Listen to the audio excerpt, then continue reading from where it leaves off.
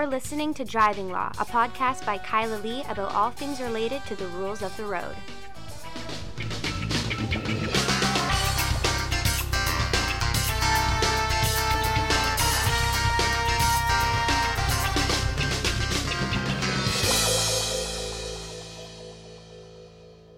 Hello, and welcome to another episode of Driving Law. I am Kyla Lee at Acumen Law, and with me, yet again, my co-host, Paul Doroshenko. Hey, Kyla, how you doing?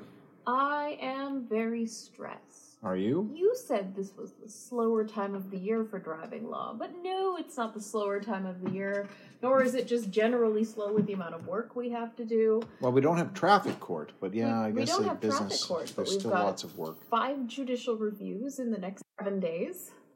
Yeah. Explain that.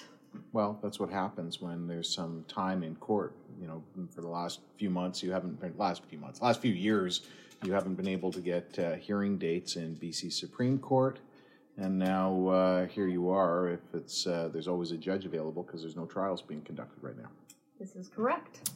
So instead of being able to count on things falling apart, I now have to count on things going ahead, which is fun. Anyway, there's been lots of driving law in the news this week, and we are strangely starting off with, I guess, a ridiculous driver of the week. But it's not our ridiculous driver of the week. Well, because he did it last year, or because, why would he not be? I think he is. Because I'm saving the other person that we're going to talk about as our ridiculous driver. Okay. But we are talking about Alberta's former Justice Minister. Yeah, so he's got a big problem because he seems to think that he can hang on, and it's very strange what's going on there. Yeah, so give us the rundown, Paul. Well, his name is K.C. Madu. I haven't heard it on the radio. I've only read about this, and I've been monitoring this for some time. This is the fellow who's been responsible for the changes to Alberta's traffic court system. He is their Justice Minister, so equivalent of Attorney General, and I think he holds the same job as Solicitor General. And he is widely not liked for a number of reasons, and people have some fairly good reasons, but are mostly political. But this is not so political. He got a traffic ticket for using his cell phone at 9:30 in the morning in a school zone. So pretty bad to start with when we talk about... someone got convicted of dangerous driving, causing bodily harm? That woman who was using her cell phone in a school zone and she wasn't watching and she ran over that kid in the crosswalk and then the kid ended up with life-altering paralysis injuries? Well, that would do it. I mean, in BC, it's considered a high-risk offense, and it's a heavy-duty offense. It's 4 demerits. In Alberta, the offense has not attracted quite so much attention as what he did afterward. And we're not talking the same day when he's still upset about the ticket. Several days later, he phones the chief of police in Edmonton about the ticket. And, of course, this doesn't come out. It didn't come out until there was, this was a long time ago, I think in March or something, that he got this ticket. But it didn't come out until this week when CBC revealed it, that this is what took place. And how this has played out in the last week is fascinating. So first thing that we learned, of course, was that there was this phone call made, and there was a denial immediately that it was for a purpose of getting the ticket dropped. That's irrelevant. Of course, the issue is that it's improper of him to phone the police from his position as Justice Minister. Regardless. I mean, it's not the channel that you ever take as any individual, and this is using your position of authority over this in the justice system. Okay, well, let me play devil's advocate for a second here. The Justice Minister is Black. Over-policing by I believe it was the Edmonton police that pulled him over. Over-policing of Black people in Edmonton was a significant issue that he was in fact considering. And at the time, he had also given a direction to the chief of police in Edmonton to look into systemic racism against the Black community in Edmonton by the police and the way that they were being over-policed. And the police chief had essentially done nothing about it. And then you have a Black Justice Minister who's trying to get the police to engage in these types of inquiries when the police are resisting him, being pulled over and issued a ticket, valid or not, are there not legitimate concerns there that this is just a continuation of that and potentially retaliation? Phone call, Kyla?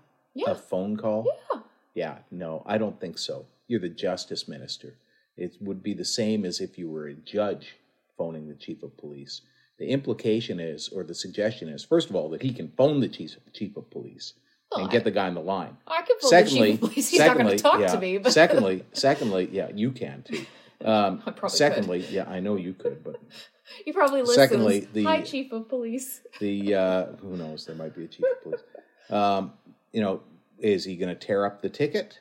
Is it a discussion about the fact that the chief of police has not liked traffic court and overtime that officers have had? And I'll eliminate traffic court maybe for you if you tear up this ticket. Can you make sure that I don't get another one of these things in the future? Even if none of those things are discussed, those are the things that are conveyed and implied. And you know, and I know what happens to a police officer if they're pulled over and they say, oh yeah, I'm a member. And pipe up and do that. Kind of a catch-22, because in some circumstances they're also obligated to identify themselves as a member. It's how they do it that raises the concerns. Yes, of course. So this is, I would say, a significant problem. And I won't go into how it could play out from this point on, but I did say on Twitter that he would be resigning by noon the following day when this came out. He lost his particular position with this portfolio that night.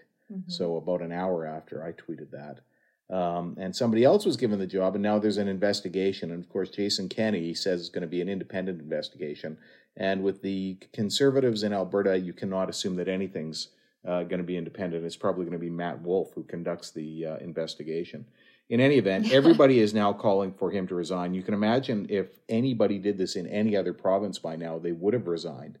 And it seems to be just merely the arrogance of of Jason Kenney and his party that's at like 22% in the polls, knowing full well that even at 22%, they'll probably get reelected in Alberta. Yeah, but Paul, what happened with the ticket? Did he take it to court, fight it, argue the systemic Well, that's the other thing. racism? So he paid the ticket.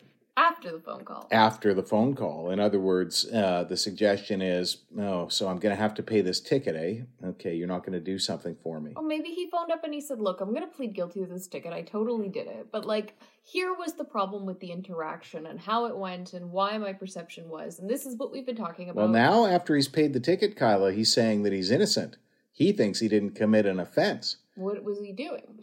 Well, he says he wasn't using his phone. Yeah, but how many people say they weren't using their phone? Exactly. So he had an option. He could have gone to court and fought it out. He also told the police officer there at the roadside who he was, which is, again, another attempt to curry favor, it would give the impression. Or perhaps it's a way of saying, I'm not the person you're stereotyping me to be. Yep. Maybe you say that to protect your safety. You don't know. You're white. I'm white passing. You don't know what it's like to be a person with dark skin pulled over by a police officer and accused of something. You don't know how much terror does or doesn't go through their minds. But if anything from what I'm watching on stories on television that are dealing with this in popular media now, people are worried.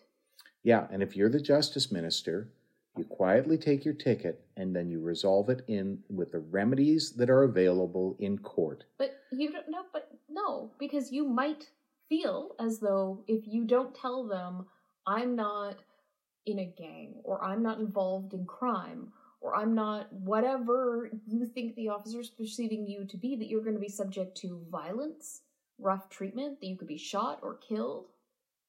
He's pulled over and issued a traffic ticket for using his cell phone in a school zone at 9:30 in the morning. Black kids are walking down the street in broad daylight and shot to death by police. He's a lawyer in his 40s or 50s. So what? He doesn't look like a lawyer in his 40s and 50s necessarily in that moment. Well, he does in every photo of him. Well, yeah, because all the photos of him are in press conferences in his capacity as justice minister. A lot of people are pointing out that he's playing the race card. And I think there's a valid argument to be made that he's playing the race card when he's done something that is absolutely abhorrent, making this phone call. The comment that he makes to the police officer at the roadside, you can forgive that. But this phone call, we're talking days later when he's had a chance to cool down, when he's had a chance to think about it and had a chance to consider his legal options, and he's a lawyer and could have phoned a lawyer and had a lawyer deal with it.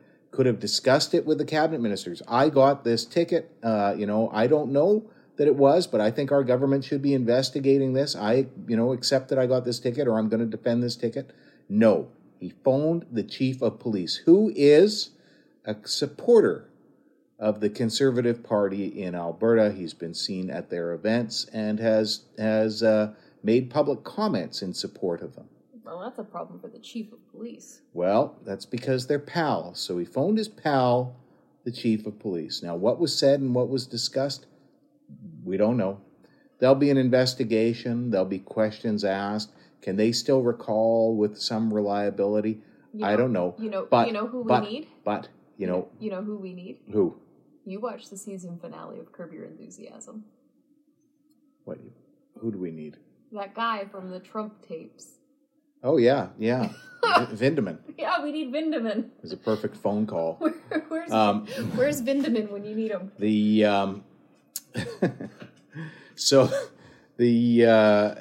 Will they get to the bottom of it? One cannot say, I think, but apparently this fellow told fellow cabinet ministers, and they joked about it, and all thought it was funny at the time. And I bet Jason Kenney knew it at the time. And that's going to be interesting if that plays out, because now he's extremely disappointed in his minister and has given him a different job. But of course, won't fire him because he can't, he's in perpetual denial and actually doesn't give a shit about the justice system, as far as I can tell. Jason Kenney, that is. Really holds the people of Alberta in contempt and thinks they're idiots and is of the belief that this will just be another thing that blows past them. But I still think he qualifies, Kyla, as the ridiculous driver of the week, because think about this. He's in a school zone. He is a minister of the government. He is the justice minister, and he's using his cell phone in a school zone. That is ridiculous. Maybe he was making an emergency call. Maybe. Anyway. Okay, well, moving on from our lively debate about the justice minister, in which I'm mostly playing the devil's advocate, because obviously I don't think that you should just pick up the phone and call the chief of police, and if I got a ticket, I would not call the chief of police, who maybe listens to this podcast. Well, the other thing is, things, you make mistakes in life, and sometimes you're wrongly accused, and sometimes you can be very upset, and, I mean, your option is to deal with the justice system, and sometimes you're going to lose, and sometimes, okay, it's just what you got to deal with. Okay, on that note, this is driving law related. I was researching for an argument because I was writing an argument today on a speeding ticket appeal that I'm dealing with. And as I was researching some cases, I came upon this old case from the BC Court of Appeal from 1990. Now, That's old, eh? Yeah, it is. It is old. And you'll see why it's old in a moment. In this case, it's Garrity. And Garrity, as you and I have talked about before on this podcast, is actually quite a famous case because the case establishes two things with respect to speeding tickets. First of all, it establishes some issues with respect to the constitutional validity of certain provisions of the penalties, but it also is important because it establishes what must be proven as far as the measurement of speed using a laser or radar device. And it's still good law in respect of that. But Mr. Garrity appealed his case after he was convicted for a photo radar ticket in 1990 to the Court of Appeal. And little known background about this case, Mr. Garrity was a lawyer.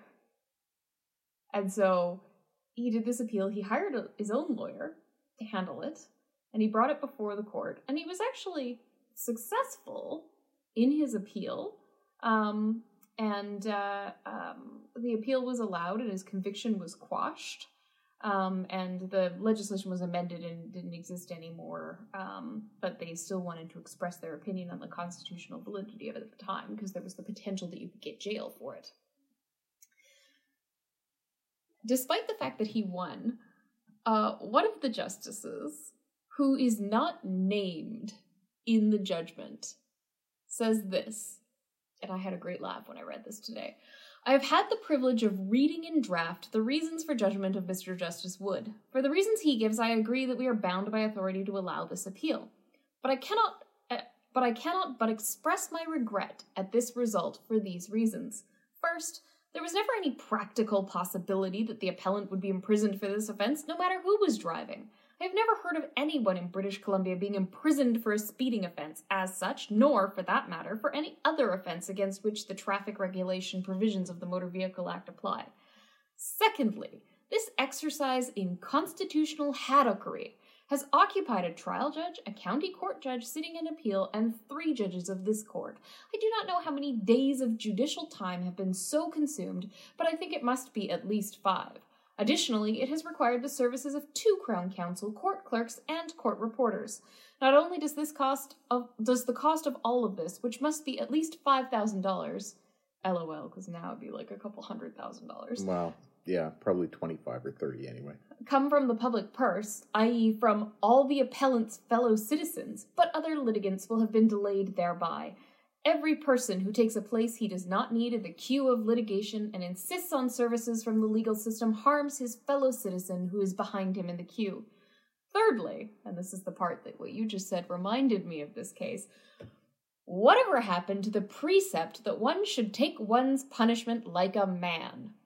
Somebody who had possession of the vehicle, a BMW, with the appellant's consent, drove it considerably over the speed limit on the Stanley Park Causeway in rush hour, and the appellant, a lawyer, should have been man enough to take the punishment for letting such a person drive, i.e. pay the sum of $75, which does not, to me, seem to be beyond the financial capacity of the owner of such a motor vehicle, even if the driver, whoever he or she was not prepared to reimburse him. Well, I'm with the judge on part of it. It's funny, the years ago... I'm not. That's so sexist. Take your punishment like a man. Well, not the man part, but the rest of it. But I find an interesting thing there is discrimination against BMW drivers, which is a real thing, and it is a legitimate thing, and I've experienced it in the court system myself, where prosecutors have been hammering the table. He was driving a BMW. The suggestion is he's driving a BMW, therefore he must be wealthy, and be aggressive. BMWs are a dime a dozen. You can buy a BMW for the same price as you can buy a Toyota, and a Toyota is a better car. But I also think that that many of these steps of the judicial process are a complete waste of time and money. Think, for example, about an appeal from provincial court of a summary matter. It goes from a provincial court judge, usually a brilliant judge. Many of the provincial court judges are really, really wise. They know the law. They're dealing with it all the time. They're smart. They write good judgments. And they are dealing with this type of law all the time, these legal issues. And then, if it's appealed, you go from one judge to another judge. Just another judge at BC Supreme Court. Not just another judge. They're paid about $100,000 more. They're paid more, but they're not better educated. They don't have any different judginess. They often don't deal with these types of things. A lot of them have some corporate legal experience, but they have no experience or history hearing cross-examinations of people who come to traffic court or people who are dealing with criminal matters or people, the regular folk. They're often corporate lawyers who dealt with corporate law and then and maybe corporate litigation and then are appointed directly to BC Supreme Court. Without that history, they're no better or better placed than the provincial court judge. They're both judges. And so here we have this whole step of appeals that is really, in my mind, ridiculous. It should just go straight to the Court of Appeal. And going to the Court of Appeal should be easier. You shouldn't have to file as much stuff. You should be able to file the transcript. You should be able to file a one-page argument and then go in there and make your argument. Instead, we've got these ridiculous rules that make it so complex. There's no reason it should go to a BC Supreme Court judge as an appeal. It should go straight from provincial court to the Court of Appeal, in my view. And that was a good example of where it's that huge waste, right? Starts in provincial court, goes to Supreme Court, ends up at the Court of Appeal, all for a speeding ticket. You think that it should go straight to the Court of Appeal and occupy 3 judges at $330,000 a year? Yeah. So you think it's better just to have one judge who's in no better place than the original maybe judge? People give up. No, just go straight to Court of Appeal, and the Court of Appeal should be easy for summary offenses. It shouldn't be that expensive, and I don't care if it's 3 judges at $300,000 a year. A factum? Yeah, and that's why I think they should be easier. I think they should be a simpler thing. I think it's made overly complex for no damn good reason. And it's like the judges at the Court of Appeal aren't so pristine and perfect that they can't deal with a factum that's not perfect. We can talk about that one from Alberta. The case of the factum being sent back, perhaps on another day. It's not driving law, but it's making it. We see no refinement and no improvement in the justice system in my entire career, except maybe the Civil Resolution Tribunal. I don't know. People who act with that regularly might feel differently, but I just see it as way too much. Okay, well, fair enough. Speaking of case law, there's been some other kind of funny case law this week.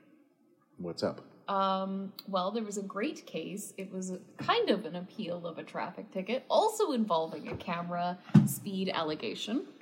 Oh, is this the... This is the case of Tran.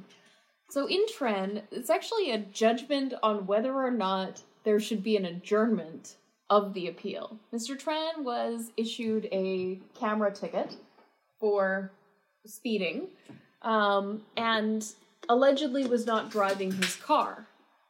And so he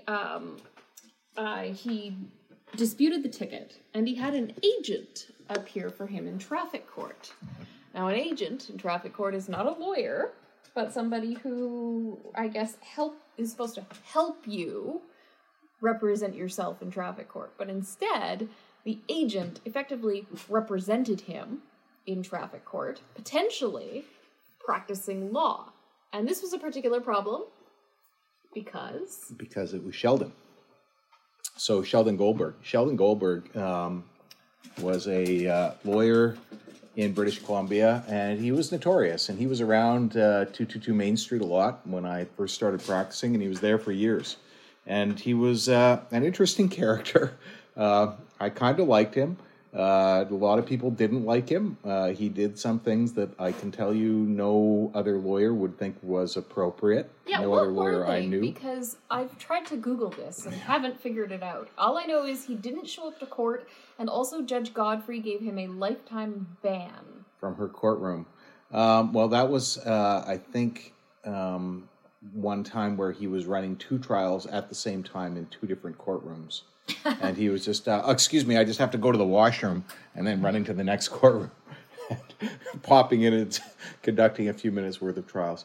I watched him conduct some trials, and I felt his clients were not properly represented, which was painful thing to watch because he it didn't look like he had prepared. He would just read through the police report when he was cross-examining. He wouldn't even really cross-examine.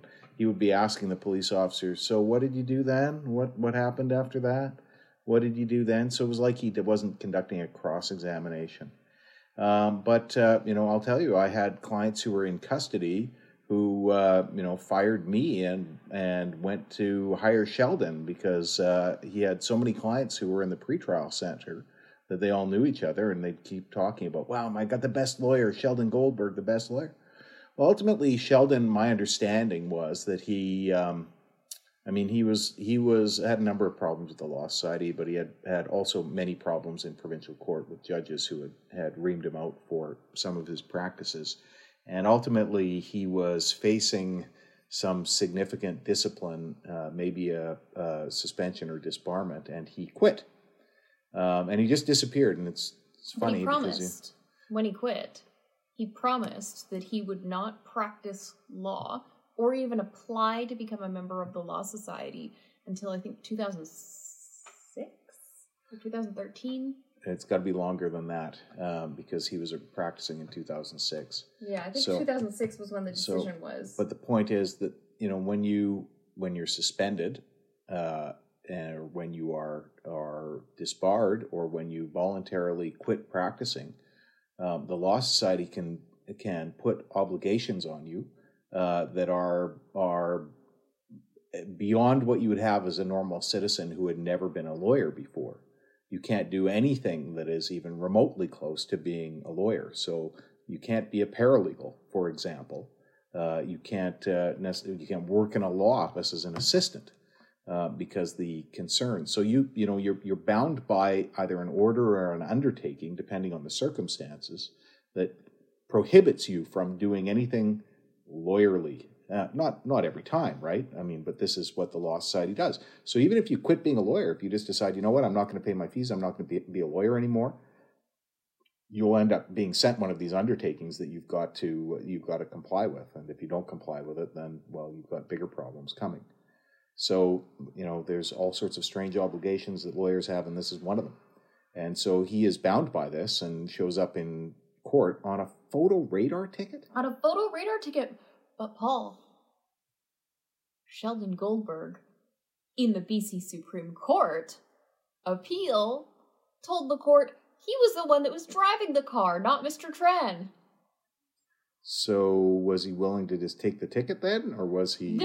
Nope, he wanted to adjourn the matter because he had obtained relevant material from the Crown only a week earlier, which he says was the Crown's written argument and two authorities referred to in the argument.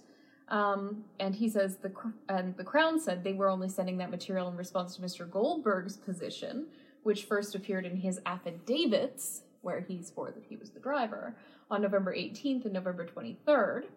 And the judge was like, well, that doesn't warrant an adjournment. If you take a position late, then... You just did it. It doesn't warrant an adjournment, but you're not... But he's appearing as agent. He's not going to be compelled to... He's appearing as agent, yes. Yeah. So the court looks at whether or not he is essentially allowed to be agent in BC Supreme Court.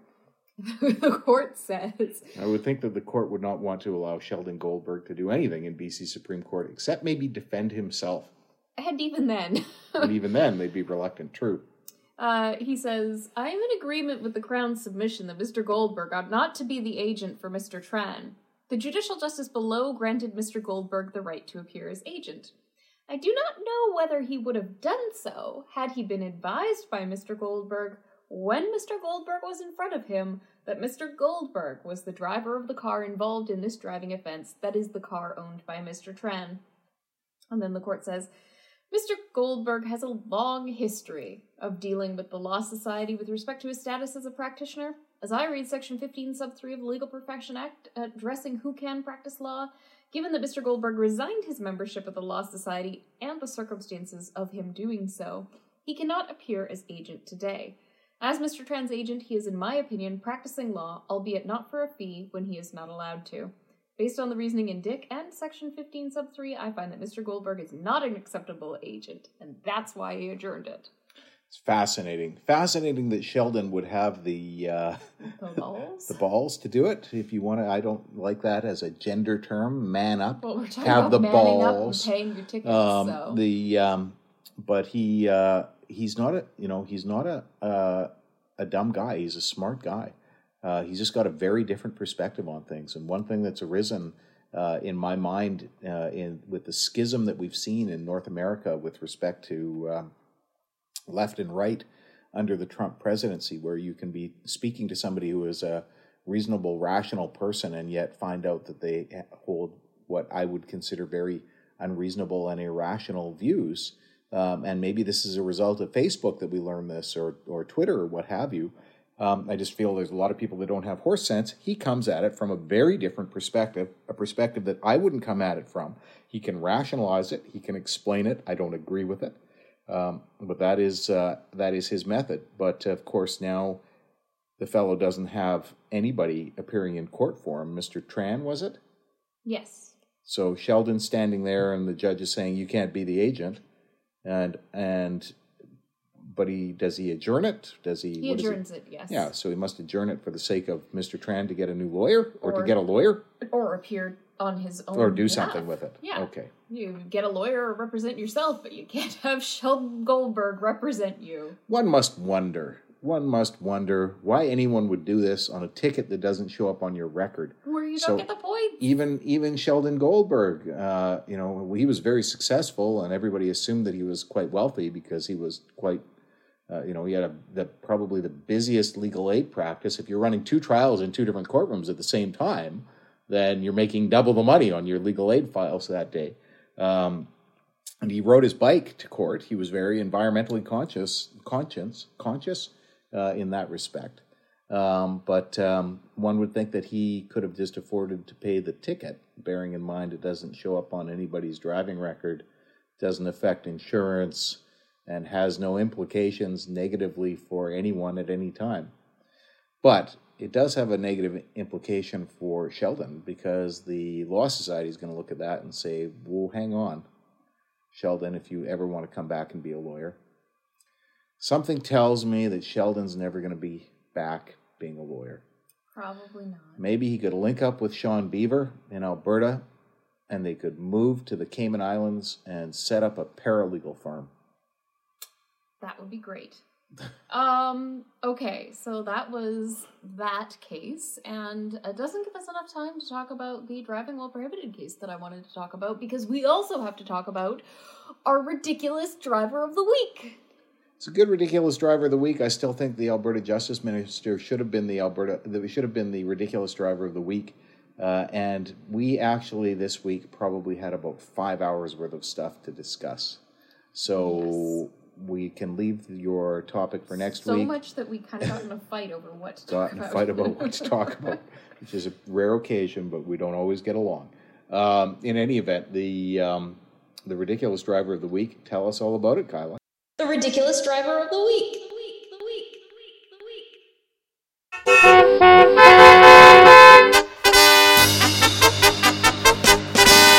The ridiculous driver of the week. So you may have heard of him because he's somewhat notorious. Is he also in politics? He's also in politics. Wow, is he also in a position of authority in a provincial government? He's also in a position of authority in a provincial government. In fact, he's the leader of a provincial government. Oh, did he also do something with an electronic device? While driving, and then said it wasn't illegal. Oh my gosh. Yes. So Doug Ford, Premier of Ontario. The best part of this story is that Doug Ford was trying to be rehabilitating his completely tarnished reputation. Well, there's a fascinating thing that's happened during COVID. So various different governments have been trying to figure out, do they have the public on side? Are people with them in their COVID steps? And at the beginning of the pandemic, basically every government but Alberta in Canada seemed to have the public supporting them, and the provincial government here in BC, at a minority position, was smart enough to call an election when everybody was quite sympathetic and wanted the stability of the government continuing. When the federal government, when the Liberals called the election for their minority, they ended up back in a minority because the public attitude had shifted. And the public attitude now has shifted significantly. Interestingly, think of the decisions that were made here with respect to the public face. So in BC, John Horgan has not been the face of the pandemic. Mm-hmm. He's allowed Bonnie Henry and Adrian Dix. And at the beginning, it looked great for Bonnie Henry and Adrian Dix. Everybody was very sympathetic. And I still am sympathetic. I think they're making tough decisions, difficult decisions, and they're making decisions as a government that was elected to make the decisions. And Bonnie Henry is making decisions that, considering the resources that they've got in her role.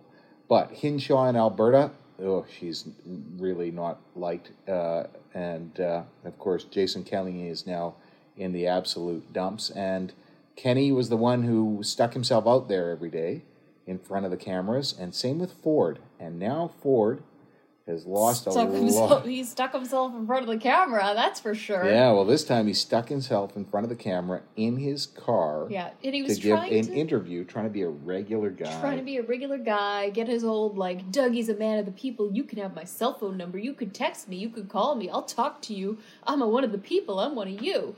I did meth with my brother, just like you. I drove down the 401 in a snowstorm with a beer in my hand. Just like you. Texting my buddies.